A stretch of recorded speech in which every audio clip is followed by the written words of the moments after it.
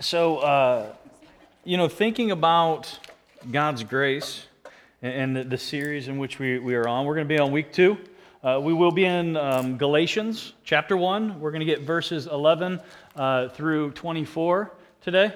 I'm looking forward to this because as we're going through this series and as we're talking about God's grace, and every week we're going to be emphasizing God's grace. And now, not just because we're in this series, but I think that we need to understand that God's grace is not just in this series, it's in all of our lives. And I want to make a confession because this is my time of confession. I'm claustrophobic, so I won't go in the little box. I'm just testing the waters here a little bit, y'all. No, I'm not claustrophobic, but I've always wanted to go into a confessional with the priest on the other side and just start saying some random things and see the reaction. So maybe that's sacrilegious. Forgive me. Again, confession time. But back on track, because if not, it's going to be a long day. We might end up stuck in the valley like we are in the Forge. If you're in the Forge, we've been in the Valley of Elah for the past couple weeks, 3 weeks, I don't know, 2 weeks, but we'll get out. But anywho, stay focused, Lee, stay focused. When we're talking about grace, I was thinking about this even yesterday. I had a face-to-face confrontation over basically what Kurt said today, but in my own, I had one of those moments where I needed to practice what I preached, right? A buddy of mine who is a pastor has a sign over his door. You know how you see, I think it's Notre Dame that has that "We Are Champions," and as they go out from the tunnel, they hit the "We Are Champions." He's got this sign over his door that says, "Become what you preach." And I love it. I don't know if he hits it every time that he goes out. I'll ask his wife. She'll tell me. But anywho, I was talking to him and about some things. But this week, I was talking about grace and how I don't think that we really have a grasp on it, on the magnitude of the unmerited favor of God. And sometimes I don't think that I have a grasp on it as well. And I love how God in His infinite wisdom gives you some up close and personal, in-your-face moments. And yesterday was one of those. So I'm going to confess something, and please, when I say this, don't use this against me, and don't use my fault as a license for you to do something stupid, right? Are we clear? We're all like, oh, what is it? I skipped my Bible reading plan yesterday. Okay, right? But here's the thing. I was sitting in bed last night, and I'm like, it came to me, I'm like, oh, snap. I didn't do my Bible reading plan today. And I had that instant moment where I'm like, well, I got to hurry up and get it done. And at that moment, it was beautiful. Because at that moment, God, He didn't speak to me audibly or anything like that. But God spoke to me and said, I'm going to love you even if you don't read the Bible today. Not that I didn't read the Bible. I was preparing for, some of you are like, wait a second, what are we going to talk about today? There's a difference of Bible reading plan and preparing for teaching and devotion, whatever. My Bible reading plan, you need to read this chapter and this chapter and this chapter and whatever, I did not do. But God spoke to me and said, you know what? My love for you, my favor towards you is not dependent upon how much you are reading the Bible. Now, as Kurt said, and I fully agree with him, we are motivated to read the Bible so we can learn more about Him. But what I'm communicating to everyone today is something that was in my face, like I'm talking about grace. I'm preaching upon grace, but in that moment, I didn't think that God's grace applied to me because I forgot to read my Bible reading plan for the day. Don't raise your hands, but I'm sure that there's other people who have been in that same category, and you feel like dirt sometimes. Like, man, I didn't read my Bible reading plan today. Oh, I'm such a loser. Oh, God's going to be so mad at me. God loves you nonetheless. when you don't read your Bible reading plan. God doesn't love you more if you do.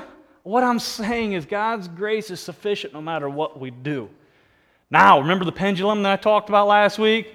This is a big swing towards the freedom. Whew, I'm free. I ain't got to read my Bible. Did I say that? No, I did not say that. What I am saying is do not carry the weight of guilt and shame because you missed a day.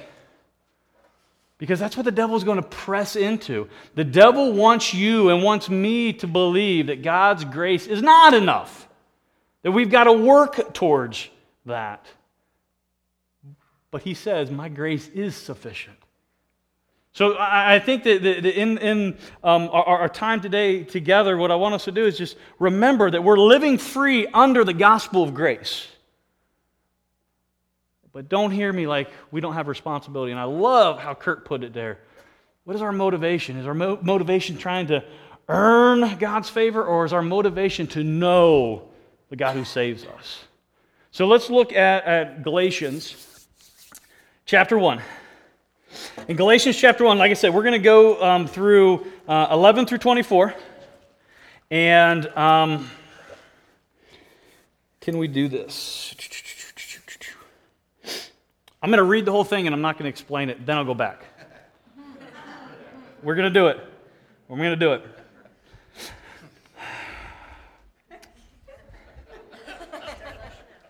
For I would have you know, brothers.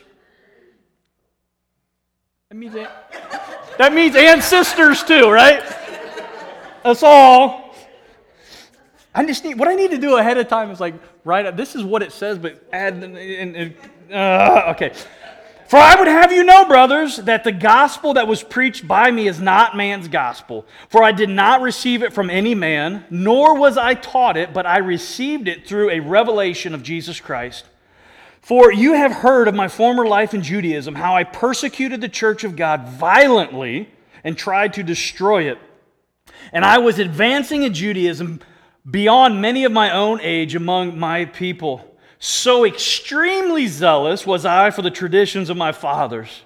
But when he who set me apart before I was born and who called me by his grace was pleased to reveal his Son to me in order that I might preach him among the Gentiles, I did not immediately consult with anyone, nor did I go up to Jerusalem to those who were apostles before me. But I went away into Arabia and returned again to Damascus.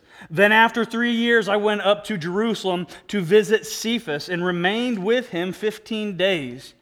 But I saw none of the other apostles except James, the Lord's brother. And what I am writing to you, before God I do not lie. Then, that doesn't count. Then I went into the regions of Syria and Cilicia, and I was still unknown in person to the churches of Judea that are in Christ. They only were hearing, it said, he who persecuted, or they were only hearing, it said, he who used to persecute, that was the word I was missing, he who used to persecute us is now preaching the faith he once tried to destroy, and they glorified God because of me. Whew, all right. I did it. Yes, we did it. So here's the deal.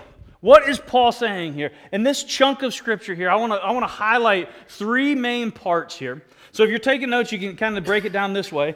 But what I want us to do is I want us to focus on the gospel and understand. Remember last week we talked about what the gospel is, the good news of God's redemptive plan for sinful humanity. But that's nothing new to y'all. You've heard that many times over the years. But we're going to look at the gospel, we're going to look at the messenger, and then we're going to look at the outcome. The gospel, the messenger, and the outcome. And I think that as we look at this text speaks to us right now, 100%. So when we started out of the gate, Paul says, "For I would have you know, brothers and sisters," so it's meaning, hey, I'm talking to the church here, that the gospel that was preached by me is not man's gospel. What does he mean that it's not man's gospel? This is a question which I ask, like, so why is this so important? that the Apostle Paul said that the gospel in which I'm preaching to you is not man's gospel. Now, I will get into, when we talk about the messenger, we're going to talk about the apostle and a little bit of backstory on him. But this understanding that man's gospel, this is not man's gospel, it's the gospel of God, is important because man did not invent the gospel. Well, some of you, it would be very, rudimentary to a lot of you. Well, duh, we know that. But here's the deal. Man did not invent the gospel. God came up with it. It was God's plan. So what is the importance of that? The importance of that? Well, just think about this on a strictly logical level. We can be logical. If it were up to man to come up with the way in which to get to heaven, the way in which man would derive and come up with an idea would include earning God's favor, would include works-based righteousness. Well, some of you would be like, well, no, I really would think that, God's got to do his. You think that way now because you've already been given the truth of the gospel. But man left to himself is going to figure out, how can I accomplish this? What is it that is inside me? What works can I do to get to God? Because man's, the default, and when I say man, I'm saying mankind, mankind's default mode of the heart, like at the end of the day, is works righteousness. What can I look at my, I'll look at my marriage. What can I do to make my wife happy? Nothing. Love you, baby. That's not true, right? No, but we think about that. My kids are like, what can I do to make mom happy? What can I do to make dad happy? What can I do to make my boss happy? What can I do to make my teacher happy? What can I do to make, and just fill in the blanks. It's like our happiness is dependent upon the works in which I can muster up. That's how mankind is. And I love I had a little interaction with Shelley this week, and then with their oldest son, Chuck and Shelley's oldest son, James, because long story. I was talking to Shelley about how everything's a competition with Gabe. And while I was talking to her about this, James comes walking in, and he really didn't have any idea what we were talking about, but he heard about everything's a competition, and he said, well, duh. And if you think about that, everything really is a competition. If it's left up to us, we are going to compete for what we think is the best. So if man were to come up with the gospel, there would have to be some type of hurdles and some type of Spartan games or something. Anybody watch the new Spartan games with The Rock? Well, you guys are like, no, they're Spartans, aren't they? See, we're the Titans. So, all right. Anybody watch the Titan games? Still nobody. Spartans, Titans, whatever, Bohemians. We would think that there would have to be some obstacles in which we'd have to go over spiritually to get this status in which we can then dwell with God forever. But what we have to understand is that the message of grace for us is really, it seems counterintuitive. For us, right? As human beings. Like, what do you mean? I ain't got to work for this? Everybody remembers what grace is, right? The unmerited favor of God. Like, I ain't got to do nothing, and He's given me this? Like, wait a second, I've got to at least read my Bible reading plan every day, right? I've got to at least do this. No. No matter what we do, His grace is sufficient. And I love that song, His grace is enough. What happens with grace is because it's like counterintuitive to our how we are wired. Grace, as I wrote down here, grace offends our natural sensibilities. It doesn't make sense to us. It really doesn't. Like, we want to have some type of control. No one in here is going to raise their hand, right? I see a bunch of you chuckling. We want to have some type, like, I want to have control of my destiny. I mean, that's what Disney World tells us and everything, right? That's what TV, television, that's what society, like, you can have control of your destiny. I had an awesome conversation with a guy at the gym the other day that him and I were talking, and he said that, man, I just can't stand this culture where people are telling their kids, well, you can be whatever you want to be when you grow up. Because I said, my parents were liars. I can't be, man, if I wanted to be a pterodactyl, I can't. It just ain't going to happen, right? But if you believe really hard, and if you try really hard, and if you just do this, and this, you can be whatever you want. Now, I'm not telling us we should shatter our kids' dreams. But I think we need to be real about things. Just because you want to do something, or just because you believe something, doesn't mean that it's going to come true, right? And I think that's part of that I've got to work to get. I've got to earn God's favor. And that's the way in which we, if it was man's gospel, how things would turn out. The gospel of grace, I like this, and I read this from a guy this week. The gospel of grace is like water. People didn't invent it, but people cannot live without it. We need to understand that God has given us everything, including the saving grace in which we can have so we can be in commune with Him. So if the gospel is God's and not man's, what we have to understand is that the gospel draws neither its origin or its authority from men. It's important. It's not only that it doesn't draw its origin from humankind, but it doesn't draw its authority from man. This is one of those things that I'm a big stickler, and my wife and kids will tell you that source matters.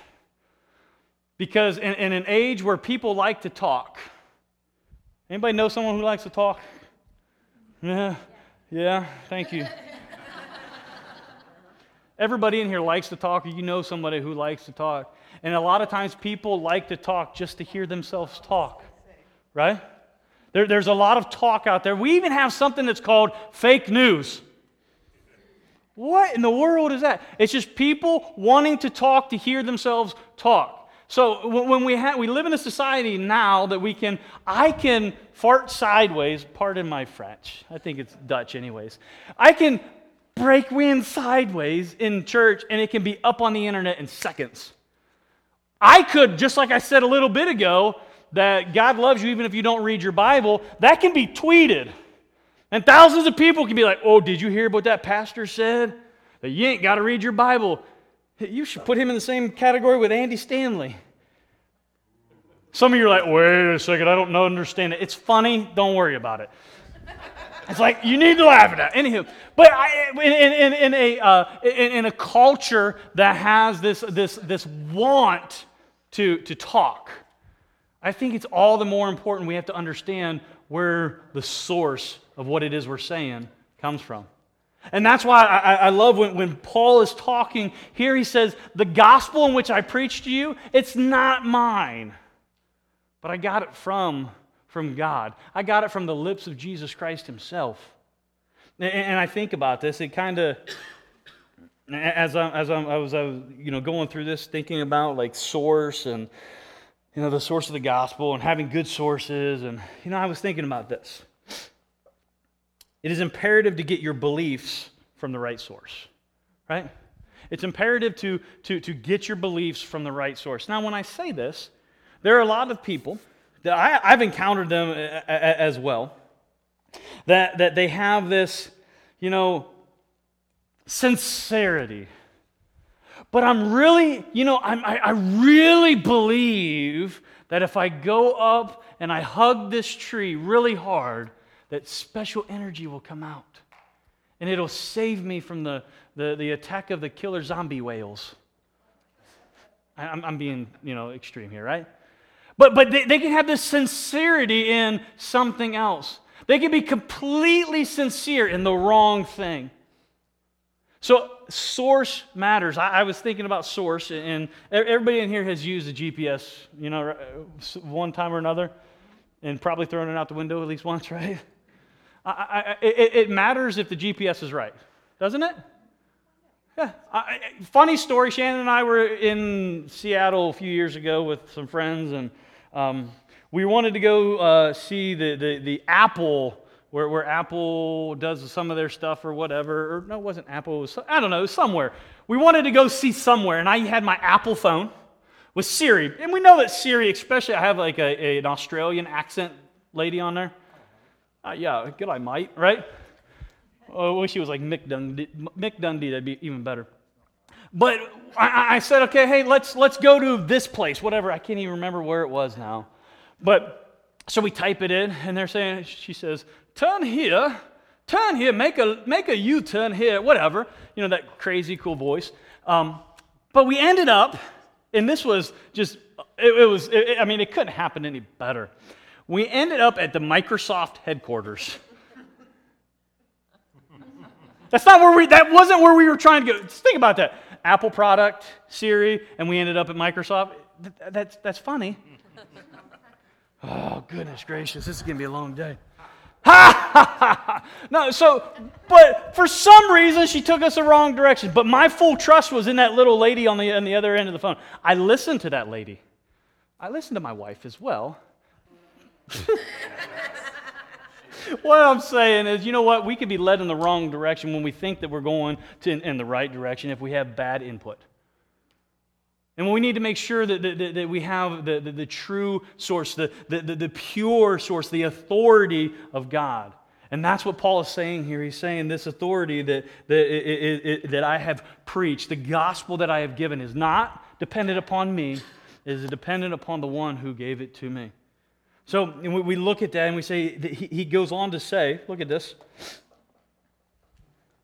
For I did not receive it from any man, nor was I taught it, but I received it through a revelation of Jesus Christ. The second part I want to talk about is this part about the messenger. And we're going to spend a few minutes here because I think this is very important. Because he launches in, after he says, I received it through a revelation of Jesus Christ, and some would be like, well, when did that happen? Well, I think that we need to look at what his next statement is, and then we'll put a bow on this.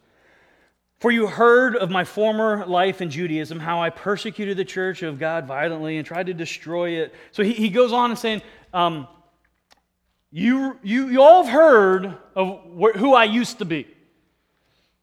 You all have heard that I used to persecute the church. And it doesn't just say persecute the church. It says that I tried to destroy the church. This is a term in which Josephus uses as like utter destruction, leveling to the ground, going way beyond any normal means, but taking and dropping a laser-guided bomb on a single man is basically a little extreme. He's like, I was so zealous, he says here, for what it is that I was doing.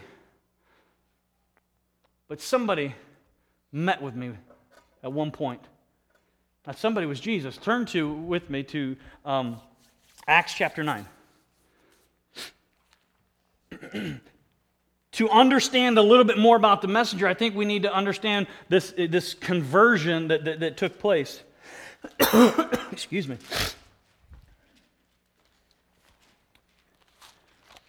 In Acts chapter 9, this is the first of 3 times that Paul's conversion story is talked about in the book of Acts. The first one is a story that's given by Luke, is communicated by Luke. Well, the whole book is written by Luke, but communicated by Luke, and the other 2 are Paul recounting them himself, but that's nonetheless here. What we have to look here is look at Acts chapter 9, verse 1. It says, but Saul, I do it all the time. Wait a second, Saul? We're talking about Paul. Well, Saul of Tarsus became Paul the apostle. All right? So it says, but Saul, still breathing threats and murder against the disciples of the Lord, went to the high priest and asked him for letters to the synagogues at Damascus, so that if he found any belonging to the way, meaning Christians, men or women, he might bring them bound to Jerusalem. So right here we understand, remember, keep your finger here, turn back to Galatians. I should have told you to keep your finger there in Galatians, but turn back to Galatians and look and see what he says here. For you have heard of my former life in Judaism, how I persecuted the church of God violently and tried to destroy it. And I was advancing in Judaism beyond many of my own age among my people. So extremely zealous was I for the traditions of my father. So he's saying, I was so bought into what it is that I was doing. I thought I was doing what was right. To the extent that I went to the high priest and got letters to say that you could go and you could kidnap, basically, and put in prison and ultimately murder Christians. Because Paul had it in his mind that this new thing that had taken place since this guy came and died and supposedly rose on the third day, this new thing that took place, this new way, it's called the way, this new way was wrong, and what he knew was right. So it says he was zealous. He said, I'm going to work for God's favor here, and I'm going to work my tail off to earn God's favor, to put to death all of these people who are talking about this, well, this Jesus loves you, and he gave his life for the penalty of sins, and I'm going to stomp them all out. But something happened. Now, verse 3, Acts chapter 9. Now as he went on his way, he approached Damascus, and suddenly a light from heaven shone around him. And falling to the ground, he heard a voice saying to him, Saul, Saul, why are you persecuting me? And he said, Who are you, Lord? And he said, I am Jesus, whom you are persecuting. But rise and enter the city, and you will be told what you are to do. So just think about this for a second. Paul, in his zealousness, his extreme zealousness, that's what he said back here in Galatians, right? He says, I'm going to set out and I'm going to put to death these people who are following the way, these Christians.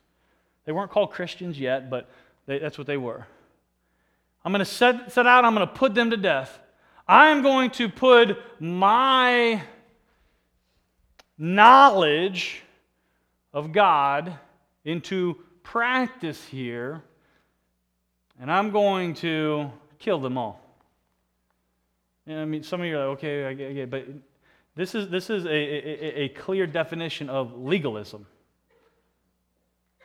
He was saying, okay, I am going to set out, I'm going to kill them.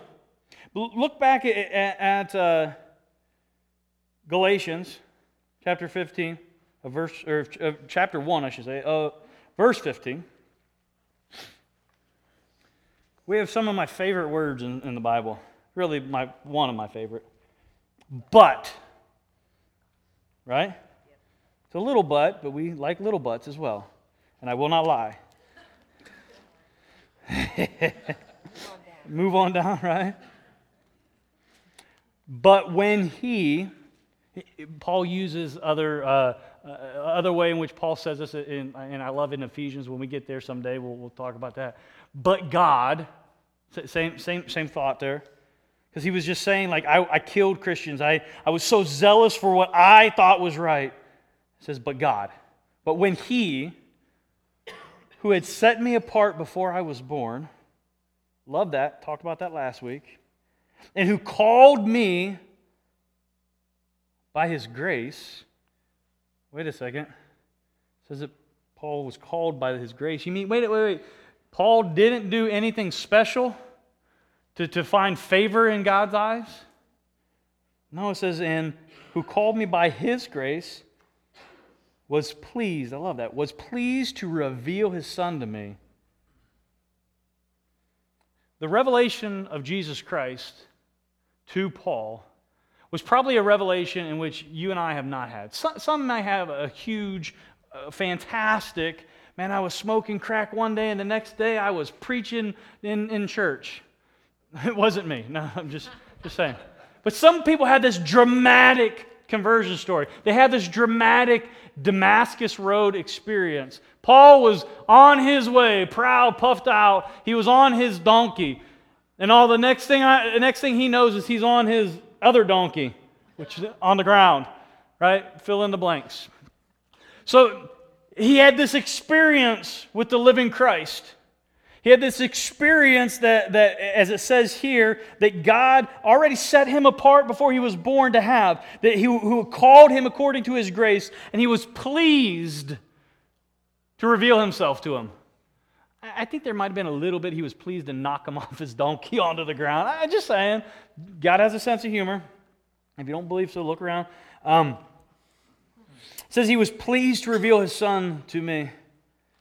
And I love that because back here where it says, Saul, Saul, why are you persecuting me? And he says, and Jesus goes on to say, I am Jesus whom you are persecuting. But he doesn't just say, I'm Jesus, and leave it at that. No, he says, but rise and enter the city, and you will be told what you are to do. Paul had this moment where he encountered the risen Christ, and from that point on, his life was never going to be the same. Now, from that point on, it says that the reason that Jesus revealed himself to Paul, Saul at the time, but to be Paul, look at that in verse 16. Galatians 1. I know I'm going back and forth. You got to keep up. Galatians 1, verse 16. In order that I might preach him among the Gentiles. Jesus encountered Saul on the road to Damascus. And I want you to hear this, because too many times what we have is we do have this moment of conversion, this moment where we go from death to life, and we are happy and we are joyful for that, and we should be. But just like Saul of Tarsus becoming Paul, just like Paul was encountered by Christ and was changed from that point on, Paul was not saved. When we say saved, meaning the going from death to life, saved to eternity with God, meaning he's going to heaven, he's not going to hell. When Paul was saved, it wasn't for his own benefit. Some of you are like, well, then why do we do any of this? If it's not for any benefit to me, then why do we come to church? And why do we need to believe in Jesus and everything? No. It's a great luxury in which we have. It is a great reward in which we have to put our trust in Christ and to spend eternity with Him.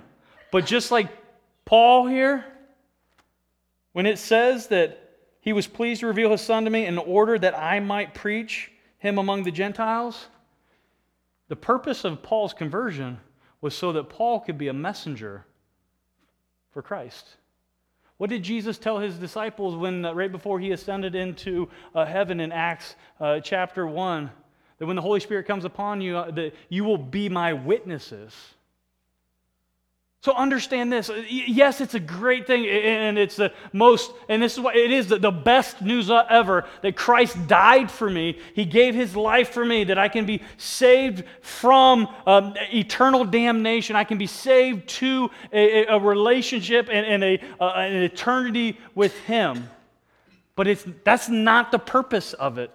The purpose of it is so that God's name can be glorified. When we look at it, and some of you will be sitting here and thinking like, well, that just doesn't make sense to me.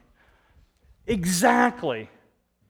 That back to the gospel is not made by man, it's made by God. The gospel is to glorify God. The gospel of grace, that He had unmerited favor so He could save a wretch like me. Right? We love Amazing Grace. We love that song. To save a wretch like me, there's nothing I can do to gain His favor, but there is much that I can do because I have His favor.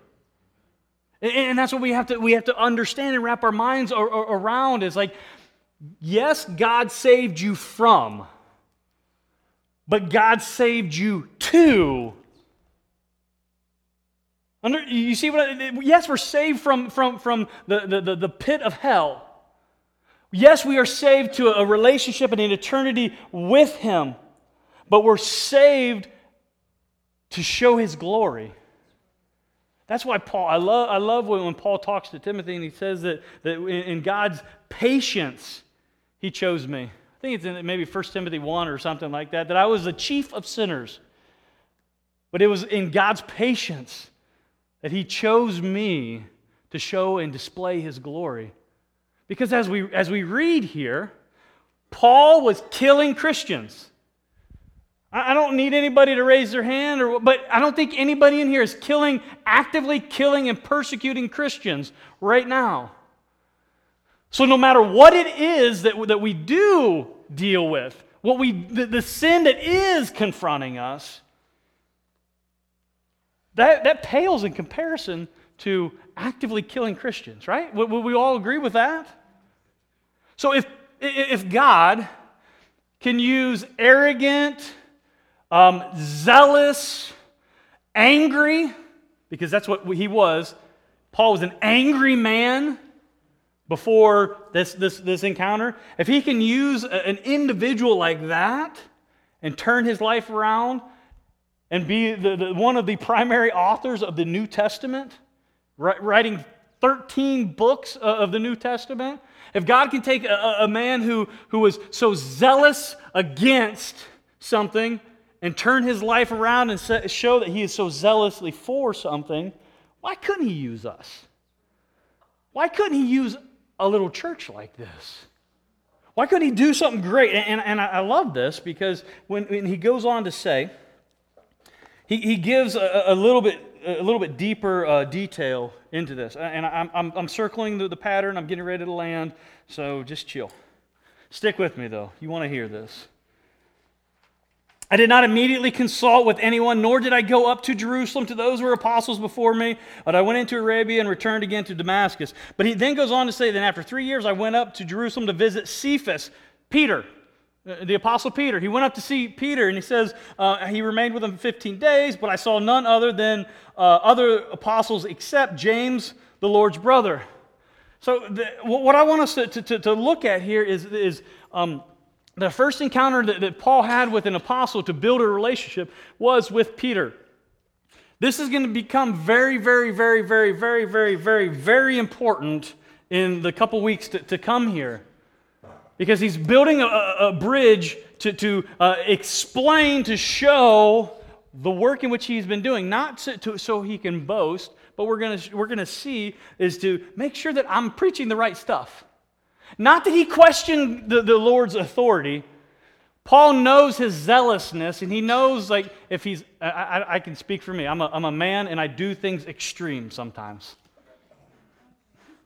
My wife is so proud of me because last night I stopped playing volleyball because my knee was starting to hurt. I'm like, I'm not going to blow it out. So she gave me brownie points. But anywho, most men go over the edge in everything they do, and when you go over the edge and go extreme in something, you flirt with disaster. How about that?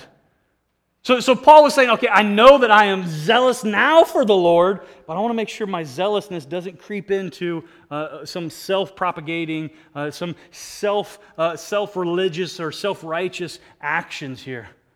And that's what he's going to talk with these apostles about in the future. But what I want us to look at is really the end of that. And this will be the end of the message today. So, relationship with Cephas, we'll talk more about next week. The final thing I want to talk about, here, verse 22 through 24. It says, and I was still unknown in person to the churches of Judea. So Judea is the area around Jerusalem, the area around Bethlehem, Jerusalem, that area of the Holy Land. Paul was up in the upper parts. He actually went back to his hometown of Tarsus. But it says, and I was still unknown in person to the churches of Judea that are in Christ. They were only hearing it said, this is what I love, they were only hearing it said, he who used to persecute us. Now, and I love how there was a personal interaction, like, He who used to persecute us, not just he who used to persecute the church, he who used to persecute us, remember what Jesus said, Saul, Saul, why are you persecuting me? Put those two together. These Christians here are saying that he who used to persecute us, Jesus is saying you're persecuting me. There's one in, I don't want to say one and the same, but what we have to understand is Jesus and the church go hand in hand here. We understand that Jesus and the church, we see through Scripture that the church is the bride of Christ. So think about husband and wife, where it says that they're united when that man should leave his mother and father, father and mother, and hold fast and be united as one.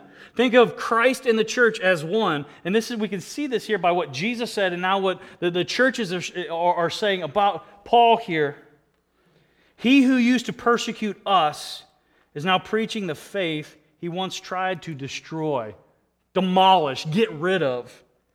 So the dude, I don't know how else to put it, but thinking of like Osama bin Laden. I know I've used this before, but think of Osama bin Laden. I know he's dead and everything now. Well, at least they say he is. I don't know. But anyways, so think of Osama bin Laden after 9/11, after all of the terrorism he caused against the United States. Comes to the United States and then is all of a sudden the biggest proponent of the United States. That would be weird, nonetheless, right? How would you react to that? This is the same type of reaction that these people here are experiencing, and they've got to do something with it.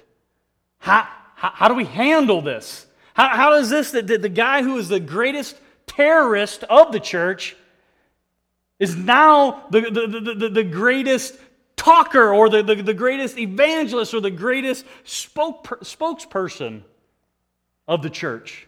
And look how they did respond. Verse 24. And they glorified God because of me. That's where I want us to end today, because I think that's the outcome. We talk about the gospel, we talk about the messenger, but the outcome is this. We understand that Paul wasn't converted for his own benefit. It says here that they glorified God because of Paul. Last question. Who can you say is actively glorifying God because of the transformation in your life? You talk about something that hits deep. Think about that. Because I'm sure that you could get on Facebook and there's a lot of people you can stir a lot of crap up with, right? There are a lot of people, a lot of hornets' nests that you can hit or bears that you can poke. But how many people are glorifying God because of the transformation in your life? I don't say that for anybody to be, oh, here we go, no one. No, use that as an indicator of, you know what? I'm not saved for my own benefit. But I got a duty here. I've got a responsibility. God can use me. It might be little, it might be big, I don't know. But if we are honest about that and we are actively trying to seek that relationship with Him, as the Apostle Paul says here, our lives will be changed. I think I said last week that you cannot encounter grace and be the same. If you encounter God's grace and you stay the same, you don't understand God's grace. If there's no transformation, oh, hear me, I'm going to get emails on this. If there's no transformation, there's no salvation. I'll tell you that right now. But that doesn't mean there's no hope. We have hope. You have hope because you're sitting here right now. You have hope because God has a plan and a purpose for you. You have hope because the tomb is empty. Let's pray. God, I thank you for what you're doing. Week 2 into this series, I believe that this understanding of grace and this desire to understand your grace is already starting to deepen within the midst of everyone here. God, that we don't understand all the ins and the outs. We don't understand how all this stuff works, but we understand the truths of your gospel. So God, let us ask the question honestly and answer it honestly and not try to be self-pious and self-righteous and try to make someone glorify God because of what you're doing. But God, just let it be a natural overflow. It's like the discourse that we can easily cause with our words, as James says, that we can light a forest on fire with the tongue. As I like to say, all the toothpaste comes out and you can't put it back in into the holder. But God, as we communicate and as we live our lives, let us be actively aware and just thinking about who's glorifying God because of me. And God, just let it be something that we do wrestle with, in a good way wrestling with. That, all right, I'm using this as motivation. Like Kurt said earlier, like my motivation to be in the Word, my motivation to pray, my motivation to be in fellowship with brothers and sisters. My motivation is not so I can earn favor from you, God, but it's so I can learn more about you and I can grow in my relationship with you. So God, let our hearts be pure. Let our words be impactful for you. I pray this in your name, Jesus. Amen.